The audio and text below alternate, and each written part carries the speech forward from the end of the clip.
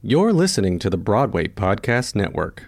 Hey guys, it is Ryan. I'm not sure if you know this about me, but I'm a bit of a fun fanatic when I can. I like to work, but I like fun too. It's a thing. And now the truth is out there. I can tell you about my favorite place to have fun. Chumba Casino. They have hundreds of social casino style games to choose from with new games released each week. You can play for free anytime, anywhere. And each day brings a new chance to collect daily bonuses. So join me in the fun. Sign up now at ChumbaCasino.com. No purchase necessary. VGW Group. Void where prohibited by law. See terms and conditions. 18+. It is Ryan here, and I have a question for you. What do you do when you win? Like, are you a fist pumper, a woohooer, a hand clapper, a high fiver? I kind of like the high five, but if you want to hone in on those winning moves, check out Chumba Casino. At ChumbaCasino.com, choose from hundreds of social casino-style games for your chance to redeem serious cash prizes. There are new game releases weekly, plus free daily bonuses, so don't wait. Start having the most fun ever at ChumbaCasino.com. No purchase necessary. VGW Group. Void where prohibited by law. See terms and conditions. 18+. Hi everyone, this is Hal Luftig with my Broadway Podcast Network show, Broadway Biz, where every episode I will chat with my friends, some of the top theater professionals in the business, about the business of Broadway.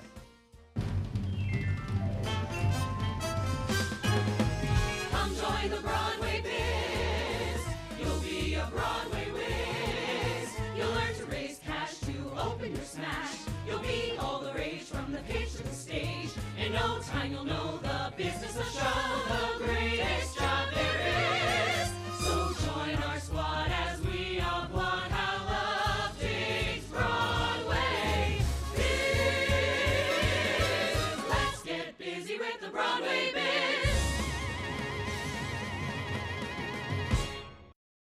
Stephen Lindsay and Brett Sirota are co-founders and partners of The Road Company, which is a theatrical booking agency. Some of their current shows are Wicked, The Band's Visit, The Prom, and many others. Today, they'll be explaining exactly how they plan the tours for Broadway musicals on this episode of Broadway Biz. Hi, guys. How are you? Hey, Doing all right. yeah, hanging in there. That's all we can expect, right? Well, thank you for joining us today. I'm sure our listeners, you will enlighten a lot of people about your specialty in the theater business. So let's start with, what is a tour booker? Well, it's always one of the hardest things to describe what you do, right? Especially to family members. So I'm going to let Brett take this one. Oh, okay, great. Well, a tour booker, we work for a producer, or in some ways you could say we work for the show. We represent these shows, Broadway shows and other attractions. And our basic job, we're salespeople. We are distributors. We take these tours, we figure out which cities they'll go to in North America. We contact those markets. We try to sell them the show, and we hopefully make a deal. And then we follow up with all the paperwork and the contracts and the details about ticket pricing and all that stuff. And then we sort of hand it off, and this is a very overly simplistic view, but we hand it off to the producer and the general managers, and then they run the actual tour. We are not the tour managers in the sense of running the logistics of a tour. We set it up and hand it off. It tends to be a little more complicated than that, but that is the basic explanation. To add to that, the simplistic way of looking at what a booking agent does, it's not dissimilar to a musician or a professional athlete that has an agent that represents their interests and negotiates on their behalf. You know, the same is for Broadway shows as entities. Okay, well, that's great because you know, I understand. So I want to let's get specific for a second. So I have Kinky Boots, and we decide, the producers, Daryl Roth and I decide, we're going to take this on a U.S. tour.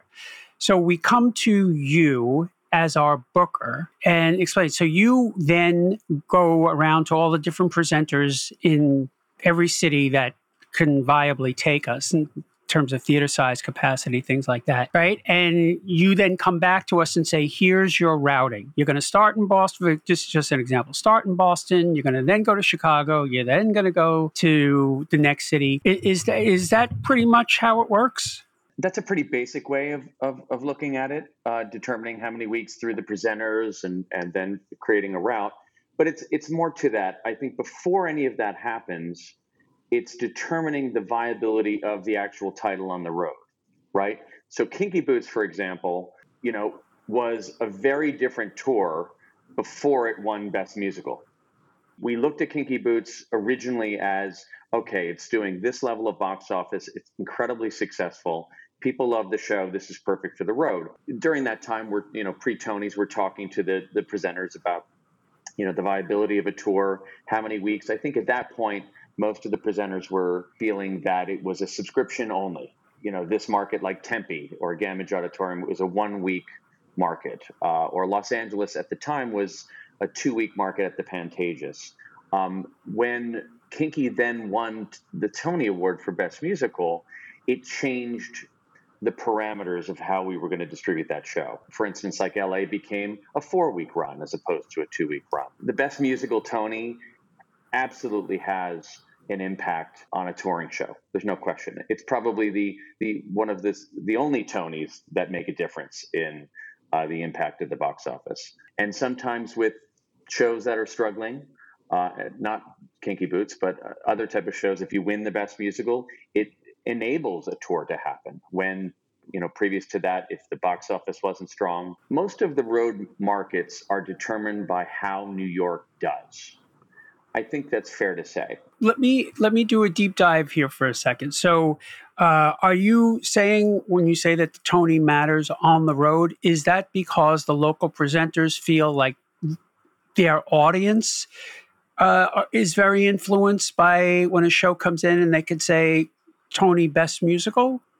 Who determines what the ingredients are, if you will, to go from a 2-week to a 4-week?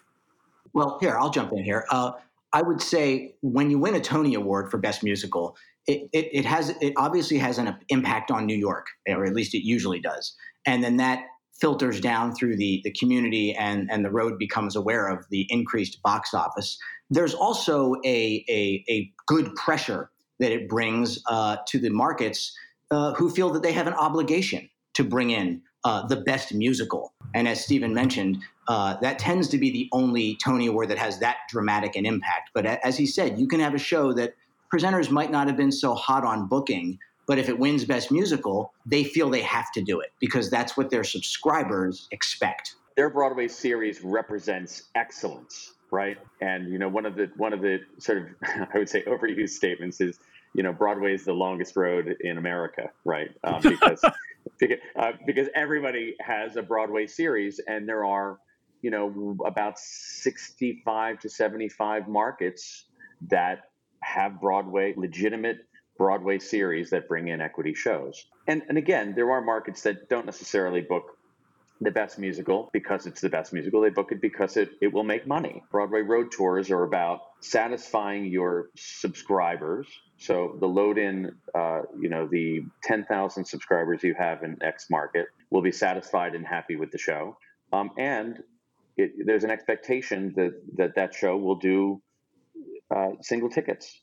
And in many cases with some of the higher end shows, VIP tickets. Now that VIP tickets, that whole dynamic is going to change post quarantine when theater comes back. But I think people book shows that make money. Very simply. It's crass. I hate to say it, but it's the truth. Follow the money.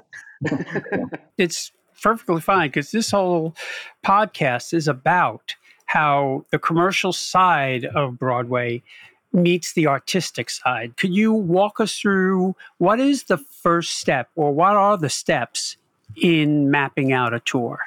I think it's fair to say that, listen, every producer that has a show and has spent the years and the time and the money behind their show thinks their show is Hamilton, right? Or their baby is the most beautiful baby. And so it's always treated with kid gloves because, we have a tremendous respect for the producers we work for and work with. We always tend to be conservative as bookers. Some other booking agents are not, but we try to be conservative. You can always come back. So if we decide, okay, Hal, you bring us a show. All right, you're opening in New York. Let's see what the box office looks like. Let's see how you do. But let's talk to the field about the viability of the title. And sometimes that title is a movie title or a branded show, something that people already know. Or maybe it's an entirely new musical with a new title that road markets are less familiar with. We basically go and whatever the case is for that show, we take it to the local markets, the road markets. We talk about the viability of it, what they think it means if it were on their subscription or if it were off their subscription, and we sort of gather that information, that data, come to a conclusion. Okay, this show might be like this show that we worked on 12 years ago or 5 years ago. And then we put together what's called a ghost route, where we sort of lay out our utopian route, which is pure fiction, but it's sort of that, it's sort of like Pinterest, right? Where you're taking snapshots and pictures and you're pasting it together, and that represents our show. And we determine how many weeks that is by talking to the local promoters. We understand where we fit economically. If they have 5 or 6 shows on their subscription, where do we fit in that? Do we need to be the economical slot? Are we the mid-range slot? Are we a mega?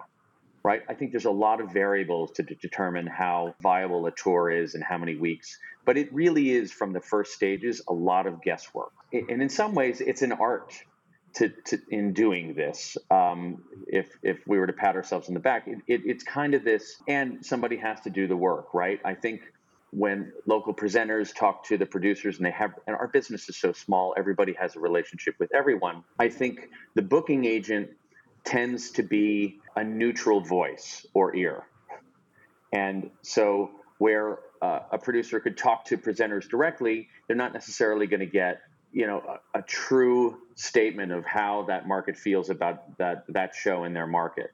I think people do respect the creatives, they respect the field, but the agent basically gets to the guts of things, I think, in some ways. We're the truth serum of the business. So the idea that we would create this ghost route, determine the viability of it on the road, how many numbers of weeks, what the cost of the show is going to be, we then bring that ghost route to you, Hal, the producer, as a discussion point with our general manager to say, can we fit the needs of the creative and your idea of what this show needs to look like under these parameters?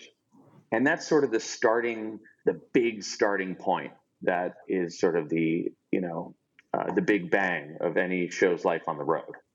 And I'd like to also add, as Stephen alluded to, there's a lot of data out there. Tremendous amounts of data available. And that can inform a lot of what you do. But it really is an art. There really is a huge element of your gut and understanding the road, because it's not just what your show is. Your show could be exactly the same kind of show, do the same box office as another show 3 seasons ago did, but the rest of the road, the landscape you're going into, could be completely different. And that could completely change the tour. A tour that you can get out 1 year might not have gone out 2 years later. You can't just look at data. And our business, the data pool that we have access to is not super deep. Like there's not so many, there's not hundreds and hundreds of shows per year. There's a dozen, so you don't have data that can be super reliable. You have to understand what else is going on the road and where you fit in addition to lots of other variables. And might I add also, just when you say there's 12 shows, ultimately in each market, that's where it lands, about 10 to 12 shows in each market. But, and this is an example, pre-closing, right, before the quarantine, there were 40 shows being offered for the current 2021 season. So not only do you create a work of fiction when we put together these tours, but we're also calculating how does that fit, amongst the 40 other shows that are being offered on the road, right? So it's a tremendously competitive marketplace. It must get, at some level, right? It must get a little frustrating for you guys. You have a show and you do believe in it, and it's doing okay in New York. But then you go out to, your people on the road, and they're like, well, not so much, because this season we're going to take blah, blah, blah, X, Y, and Z. There must be some level of frustration to that, no? Absolutely. I mean, we live in a time where there are more mega musicals than ever before that come back year after year. So you've got Lion King and Wicked and Hamilton. So since those return and they come back, you have fewer slots available. So there was a time 5 to 10 years ago when you'd be booking a tour and there might be one mega musical taking up a slot in the season and the rest of it was open. It is not uncommon now to have 2 or 3 mega musicals already holding a spot in a season because there are so many of them and they keep coming back. So it's gotten more competitive. We don't know what the post-COVID marketplace looks like at this point. I can tell you from this point, from this taping, the markets right now are looking at the shows that are more reliable, the mega musicals, and I'm not going to mention any shows, but we know what they are, and the most branded product they can get their hands on, because they know, presumably if we open in the spring or fall of 21, that will be a recovery season. And that season will consist of, a limited number of new titles, but generally branded product that audiences and new audiences know, and a lot of carryover, 8 to 10 months of rescheduled shows during COVID moving into the 21-22 season. The reopening of the road, and let alone Broadway, is going to be a new world, right? It's the new theater distribution. We don't know exactly what that looks like. We're very pleased to have shows that have meaning on the road, and our presenters, are interested in those shows, and we're literally holding dates into that 21-22 and 22-23, and in some cases through 23-24 at this point. So it's wild. Yeah, it sounds like one big major, if you think of it as a highway, one big major log jam. The interesting piece to that is there's this log jam of the shows that are moving and the shows that have just opened. But I think we all expect then there could be a dearth of product from Broadway that might trickle down to the road in a few seasons. But again, that's going to benefit some tours. Some shows that might not have gone out will get out because there may not be as many new musicals.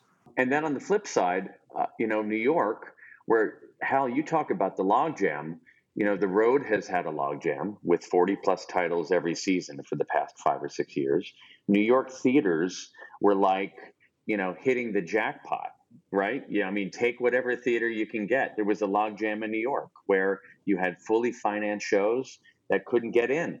And all of that, I think, will change once we reopen. I think we don't necessarily have the tourists automatically, so we're going to rely on, our local folks on Broadway when we reopen. Assuming the borders open, people will come back to New York, but theaters will become available again, for in the short term, one would think. But I'm a road guy, so I shouldn't speak on behalf of Broadway.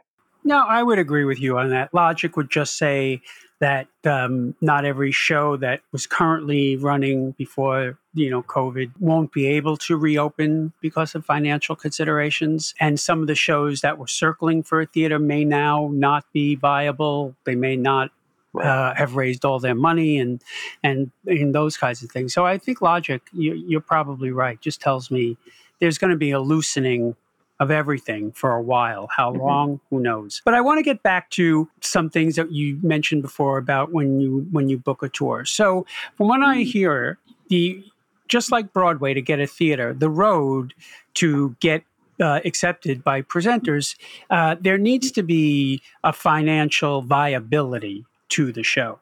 It can't cost that much, to run in a city that can't handle, that kind of expense structure. So what are some of the considerations or things that you would tell a producer like myself before that we have to do with the show before it can even attempt to go out on the road?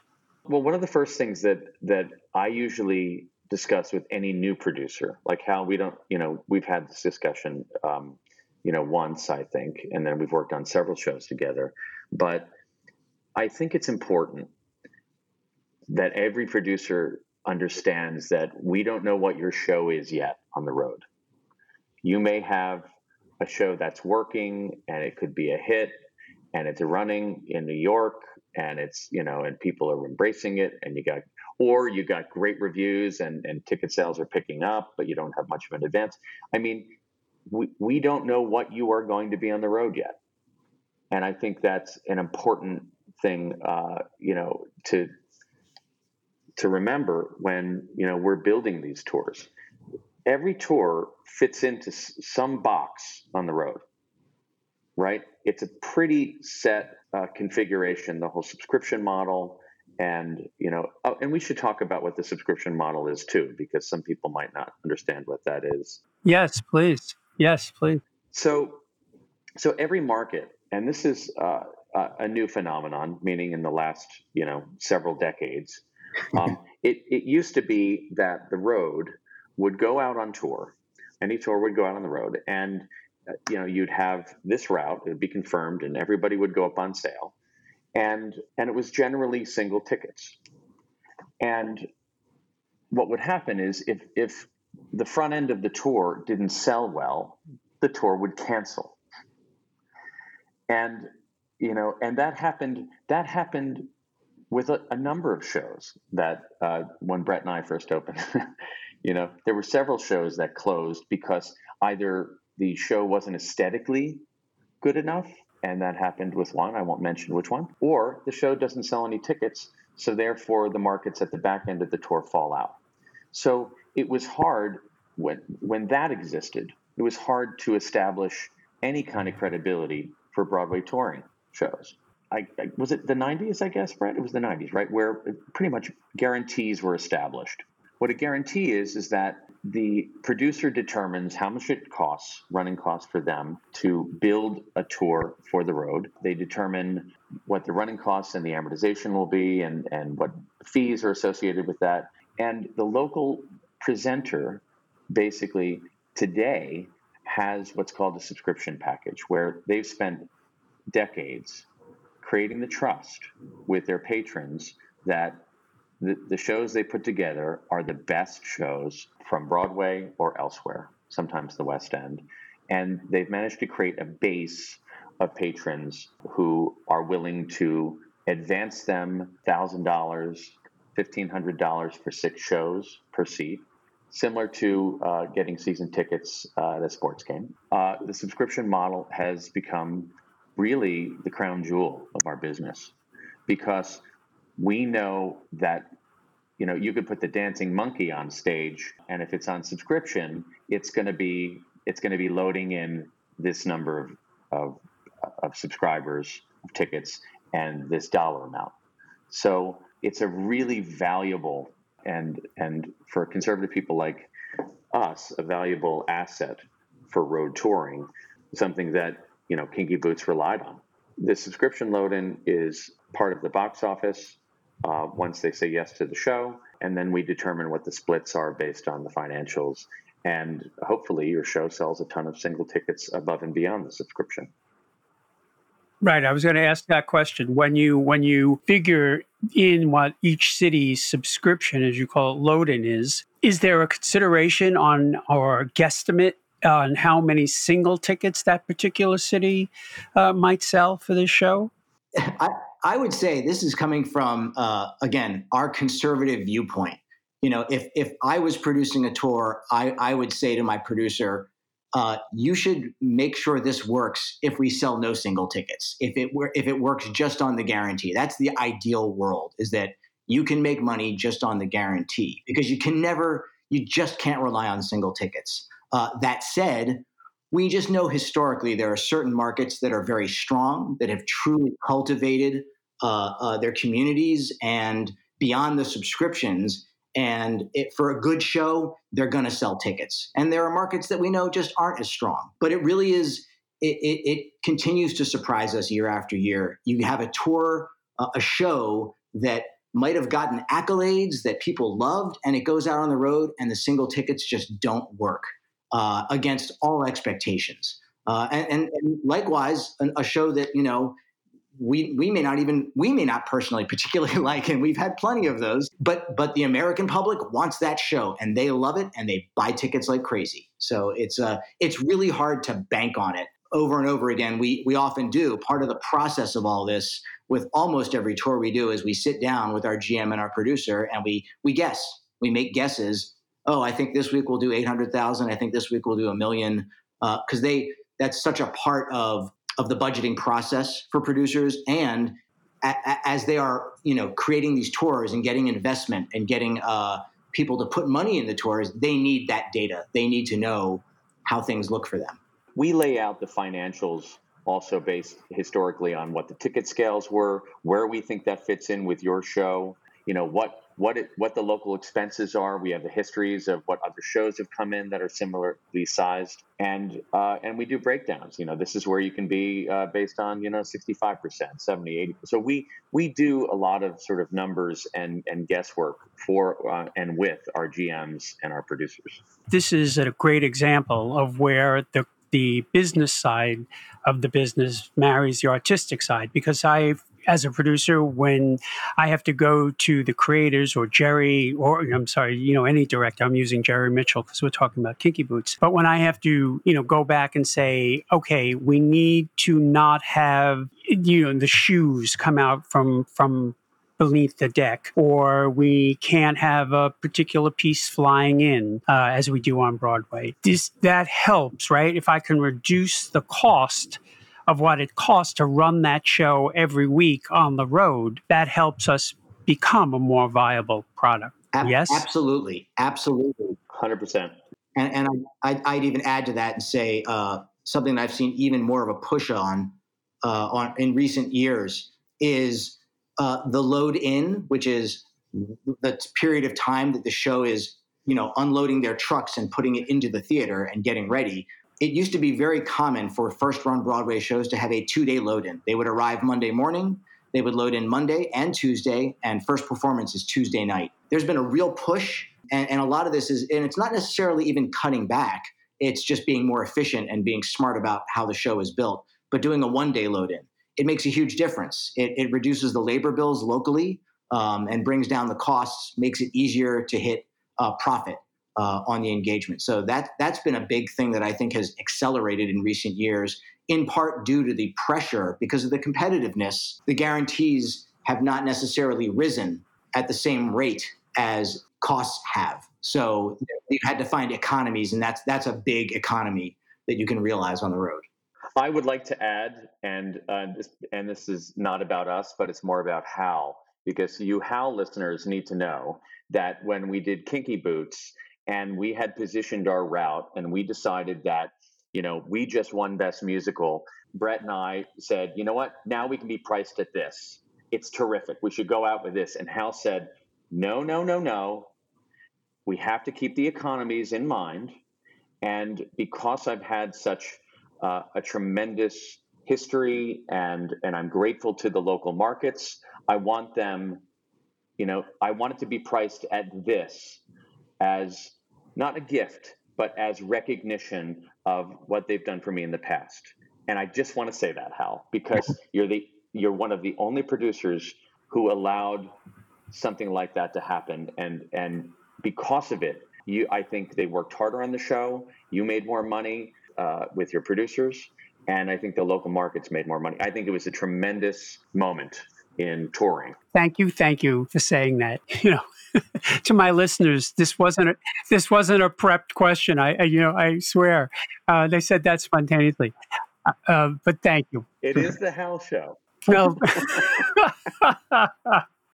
Step into the world of power, loyalty, and luck. I'm gonna make him an offer he can't refuse. With family, cannolis, and spins mean everything. Now, you wanna get mixed up in the family business. Introducing The Godfather at ChumbaCasino.com. Test your luck in the shadowy world of The Godfather slot. Someday, I will call upon you to do a service for me. Play The Godfather now at ChumbaCasino.com. Welcome to the family. No purchase necessary. VGW Group. Void where prohibited by law. 18 plus. Terms and conditions apply.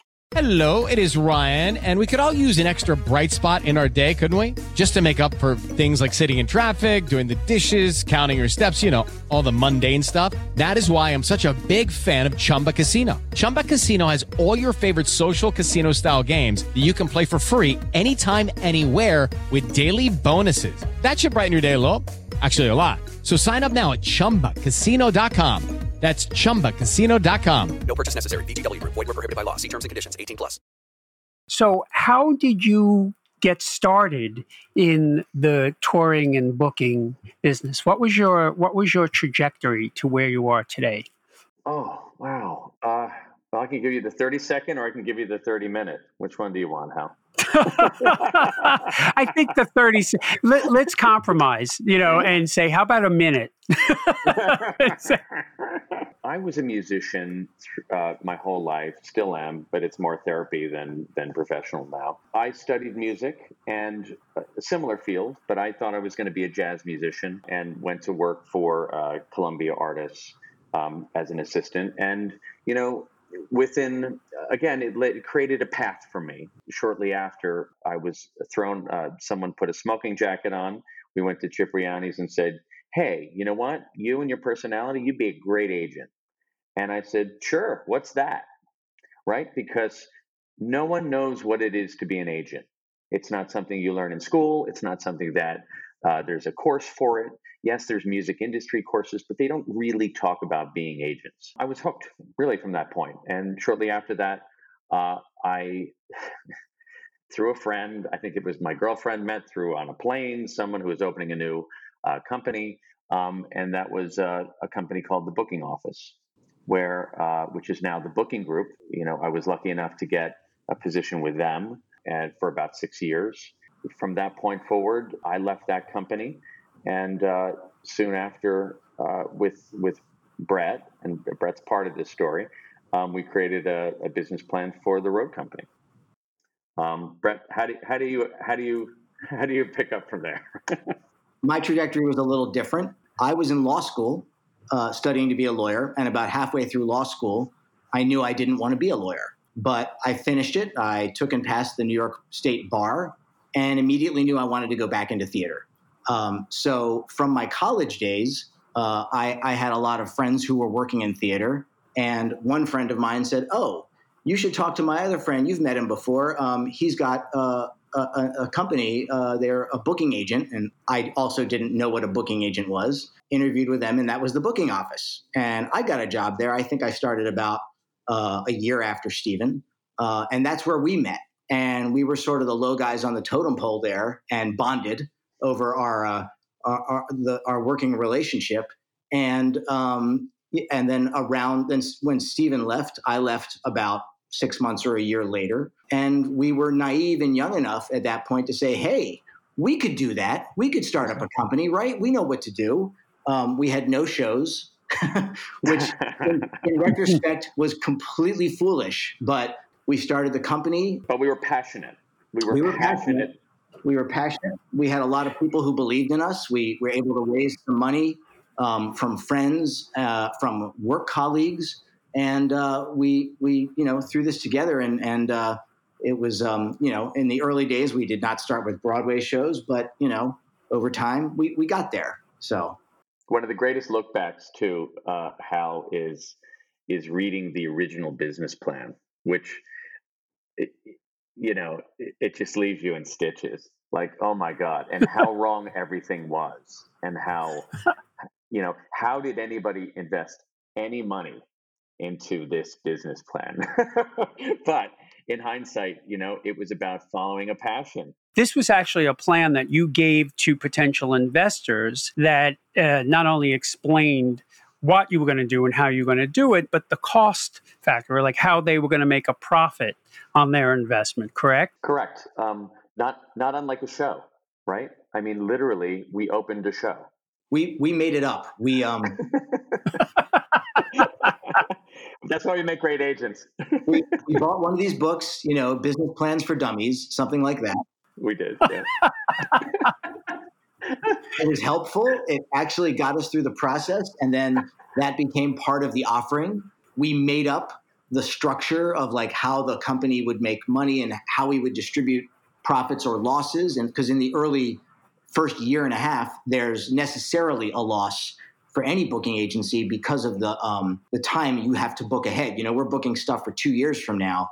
So when you first start a company, you start with no revenue until your tour starts. So we knew we would lose money, but there's value in loss. So that business plan and the offering laid out all that stuff. And that's how we convinced people. But let's add also part of that business plan, and this is probably good advice to any listeners if you're thinking about, and you never want to open a booking agency, but any company for that matter. Some of our investors are actual presenters on the road. So knowing that we were going to be a road touring company, we knew that we needed to have some strategic investors to invest in us in hope that, you know, we'll have a foot in the door when we finally representing certain types of product, that they'll favor us a little more than others and support us in that way. And that strategy worked for us. Well, clearly it did, because you guys are hugely successful at what you do. But I just want to take a moment and pause for our listeners and tell anyone who may be thinking of investing in a Broadway show, this is not how a Broadway show capitalizes and gets investors. We don't make stuff up and then go, oh, you know, years later, well, I guess we said that, but we did this. It's very regimented and very strictly followed by the Attorney General. You're saying that the telling Liz a story, and I'm thinking to myself, oh my God, I had no idea. And I used to give these guys my shows. What was I thinking? Yeah. And listen, we've graduated to relying more on data and truth too, Hal. So, you know, whatever that means. Do you guys remember what the first show was that you actually booked? Oh, sure. Definitely. It was, and we're tremendously proud of it, Late Night Catechism. We booked a one-woman show, a nun show. And just for some context, too, when we opened, we had several themes and hooks in terms of why it was a good time to be an agent and to open an independent agency. Because at that point, there was a tremendous consolidation happening in our industry. That was like the late, like 96, 97, 98, where SFX was buying every rock promoter in the country. You know, companies even on Broadway were merging and consolidating into larger organizations. Booking agencies were then gobbled up by these large entities. So we were really the only independent booking agency, and that was part of our pitch with the investors and getting shows. So our first target was independent producers who weren't getting their fair share or representation from these larger agencies who all also wanted to be producers. Part of it, I think the success of our company was because of the climate and, you know, the timing of it as well. You know, very quickly, Late Night Catechism, very quickly we started picking up smaller Broadway shows that other agencies would normally have passed on. Yeah, let me add to that, because one thing I'm very proud of in the early days when we were pitching this stuff, one thing that I feel really pioneered with a lot of the PACs that we still work with was we brought them, we didn't have access to Broadway at that point. We weren't established. So we had these off-Broadway shows like Late Night Catechism, and the pitch that Stephen would make to these presenters is, hey, you have these Broadway series, you have your big space, I have this little show. Why don't you put this little show in your little space? Because a lot of these PACs have multiple theaters. And the pitch was, put this little show in your little space and take your subscription. And instead of doing 1 week in your big space, do 3 weeks in the small space. And that worked. And that's how we had our start. And Late Night Catechism was so successful. At one point, we had 6 simultaneous productions running. So that one little show, and when we started, I think it cost $15,000 a week. Wow, that does sound really forward-thinking to tell a presenter instead of 1 week in your big theater, where a small show like that would probably just get swallowed by the size of the auditorium to take 3 weeks and put it into a smaller space. That Right. that was forward thinking. Did you get any pushback on that? I'd say about half of the Broadway markets booked Late Night Catechism, and it was tremendously successful because, again, it starts with the quality of the show, right? I mean, the show resonated. It worked. It had been running in Chicago for years. I mean, the creator, Mary Pat Donovan, was running it, and it was represented at the time by a producer that we had worked with in our previous live at the last company that we had worked with. And if you have 10,000 or 12,000 subscribers, the particular presenter has a 500-seater, you're sold out for 3 weeks if you put it on subscription. So we, for the first time, for many of these presenters, they were, these unused spaces were finally being used, not for 2 nights or 3 nights or rentals, but for 3 to 5 week runs. And so shortly after that, we started pushing off-Broadway subscriptions in some of these markets, and that worked.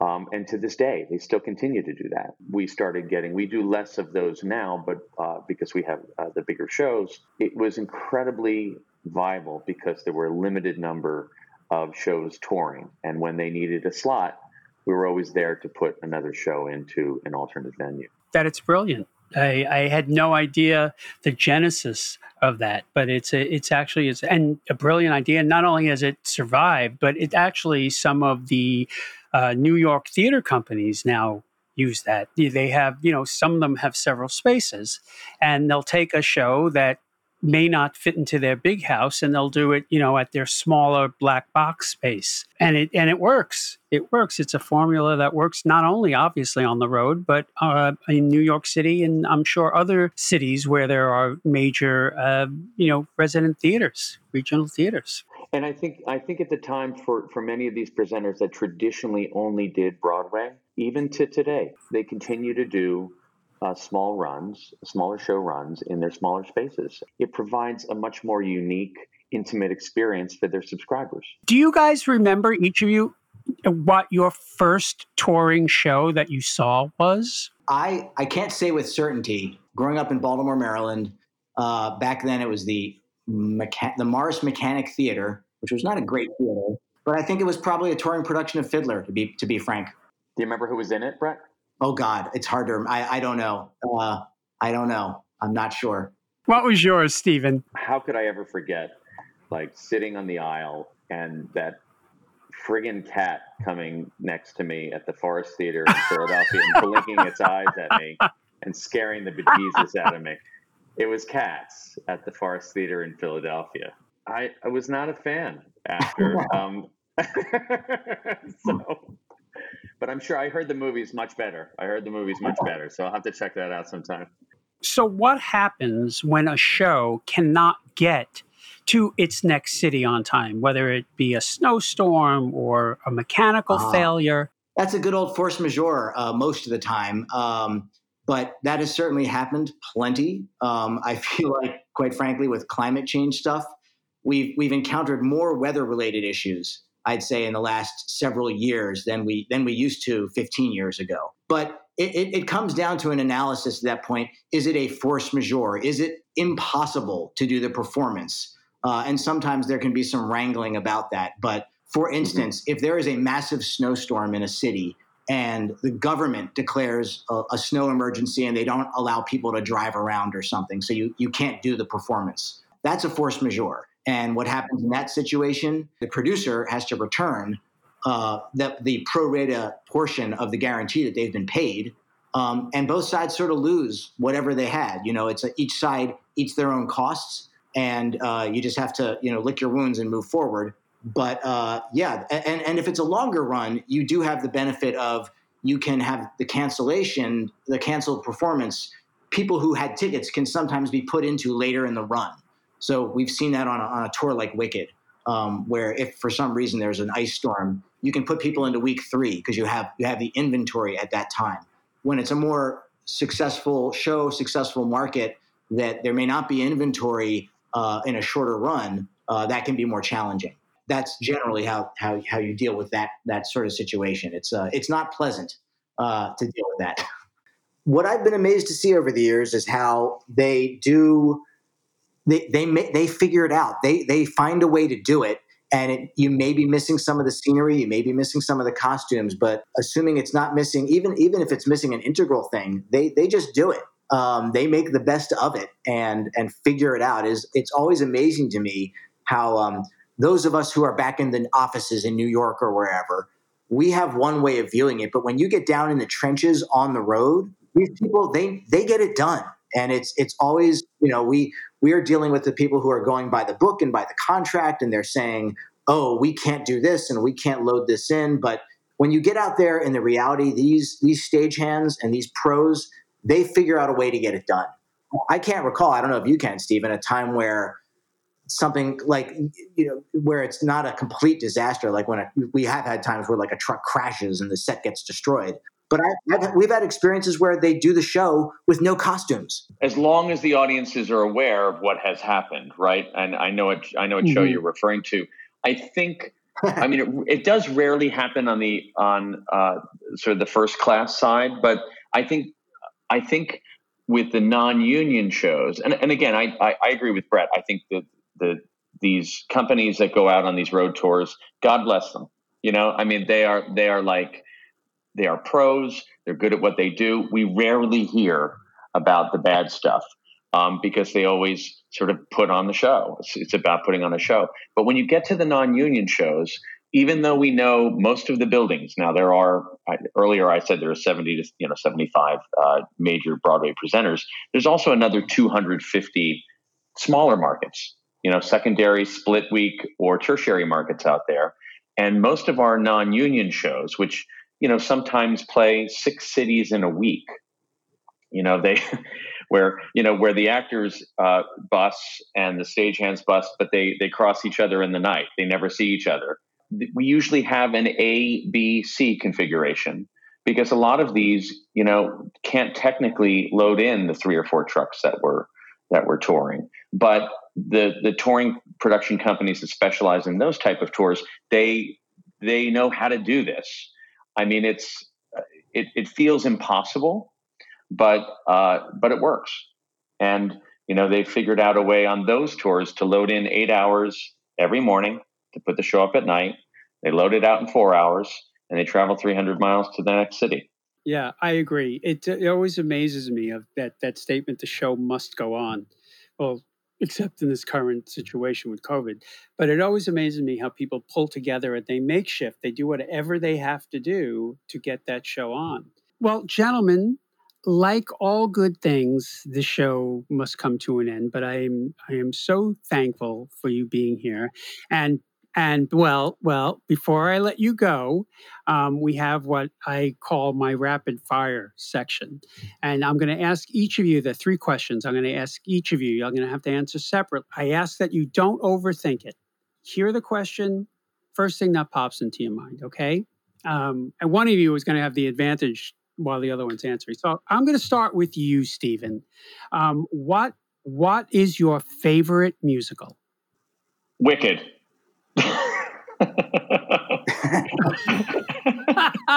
I was like, fair enough. And yes. Brett, what's your favorite musical? The show that I loved, and it was not so much. It was the experience. Spring Awakening. When it first came in, Stephen and I didn't know anything about it. On a whim, we were like, let's go check out the matinee on Wednesday. We went in, we knew nothing about it, and it just blew us away. And we got so excited. We never represented it. We didn't get the show, but the experience was, we usually know so much about the shows when we see them. We knew nothing, and it blew me away. And it always has stuck with me ever since I saw that one. And if I can add to my original answer, if I were to say aesthetically, and if I were to overthink, I did personally, aesthetically, musically love Once. The musical Once was, is dear to my heart. It touched me personally from that point of view. But Wicked, as an overall experience, is my favorite musical professionally, in terms of and how we've represented that show. Those were very, very thoughtful answers. Okay, and now I'm going to start with you, Brett. Yes. What is the wackiest moment you've ever experienced in the theater? Oh, wackiest moment. I know what it is, Brett, for you. Okay. You know what? I don't know if this counts, but it's been working in the theater. Years ago, somehow Stephen and I started to become known for, at the various conferences, getting into various costumes or getting up and in front of the entire 800 members of the league and introducing something. And one of them, you will remember this, was Kinky Boots. You referenced it earlier. For me, so having to dress up in silly costumes, whether it's the Kinky Boots or Stephen and I dressing up as Rocky and Apollo when we represented Rocky.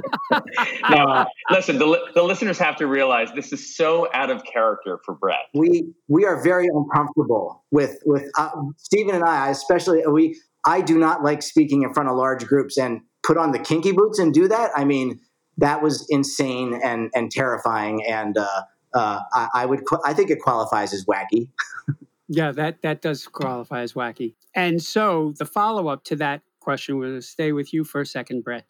The lesson you learned from that would be twofold. Not to take myself too seriously, to be comfortable with that, and to push my limits, to push the limits of what you're comfortable with. I hate speaking, and I've done that, and I survived. So yeah. I'm really moved by that answer, Brett. It's I mean, seriously. Okay, Stephen, your turn. What is the wackiest moment you've ever experienced in the theater? You know what? I hate to repeat what Brett said, but Kinky Boots getting up in front of those boots, was and then walking up the stairs to the stage and the heel broke. Yes, I remember that. Was terrifying for me. Up until that point, I wasn't nervous. Yeah. We were joking backstage. We walked up there. I'm wearing boots with my boxer underwear and a suit up top, and and the lights are on us, and it was just I froze. I mean, it was terrifying, but like Brett said, we got through it. And, and we reassured ourselves afterwards, were you okay? Was I okay? We did okay, didn't we? We got through this. It's done, right? And just our community afterwards coming up and, a pat on the back, a hug, a razz, you guys did great. It was those moments where it was like, oh, it's meaningful, right? We did it for our show. We did it for ourselves, but everyone heard about it. So we put ourselves out there when we never expected to be put out there. So that was that is the wackiest thing to happen to me in theater. The lesson you learned from that Kinky Boots experience was?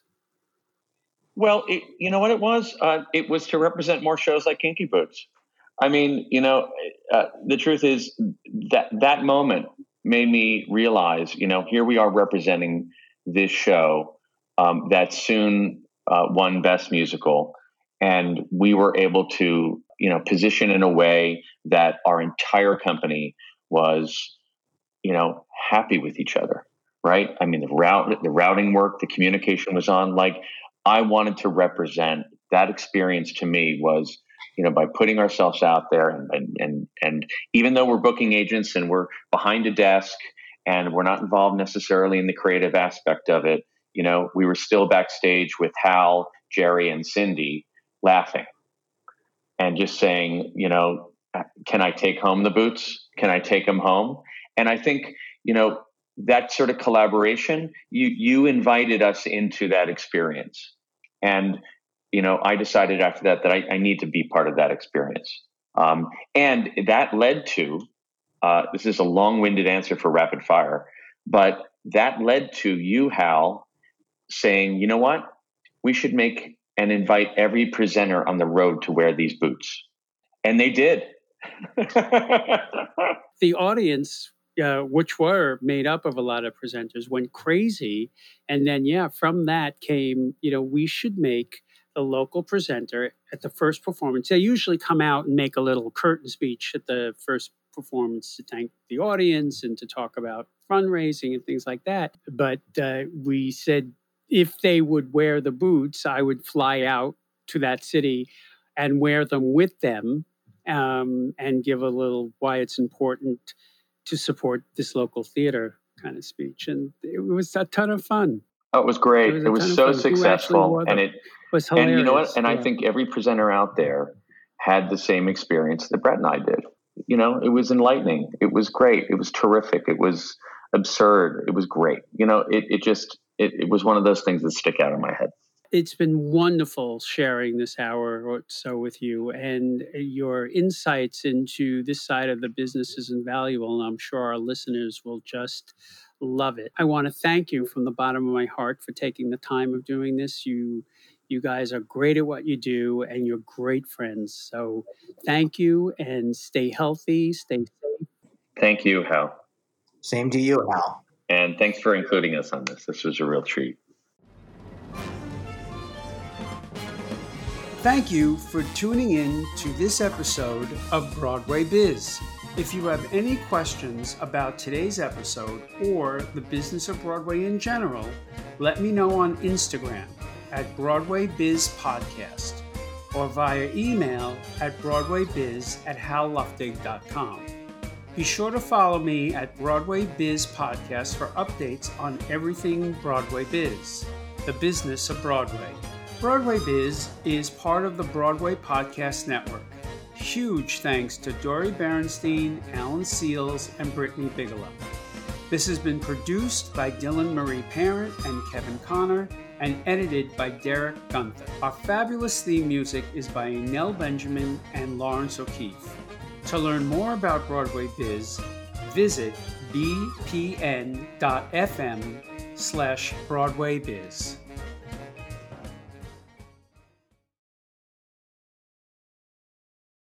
Hey, it's Leslie Odom Jr. here on the Broadway Podcast Network to tell you about the Rise Theater Directory, a program of Maestro Music. Rise is a national online resource designed to connect and empower backstage and administrative and creative theater professionals from underrepresented backgrounds.